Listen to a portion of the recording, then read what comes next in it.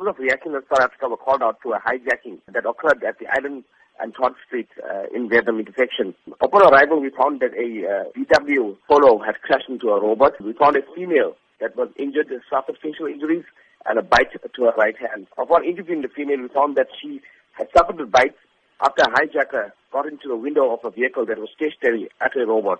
The hijacker then got into the window, attacked the female, and when she drove off and crashed into the robot, he was injured after he was flung out of the vehicle. So which areas in the Durban vicinity have been notorious in recent times for these criminal acts? Mostly at the robots on the R102, robots at the CBDs in Phoenix, Verulam, Tongaat, and surrounding areas. What should be common practice when a victim does come into contact with a criminal at any intersection or robot?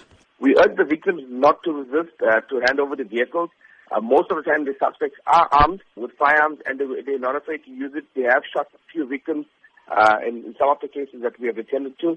So we ask them not to resist. It would also be great if they could drive with the windows up during the day and night.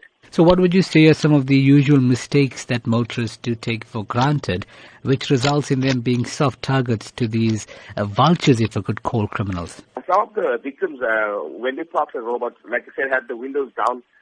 Female victims usually put on makeup at the robot. They're not aware of the surroundings.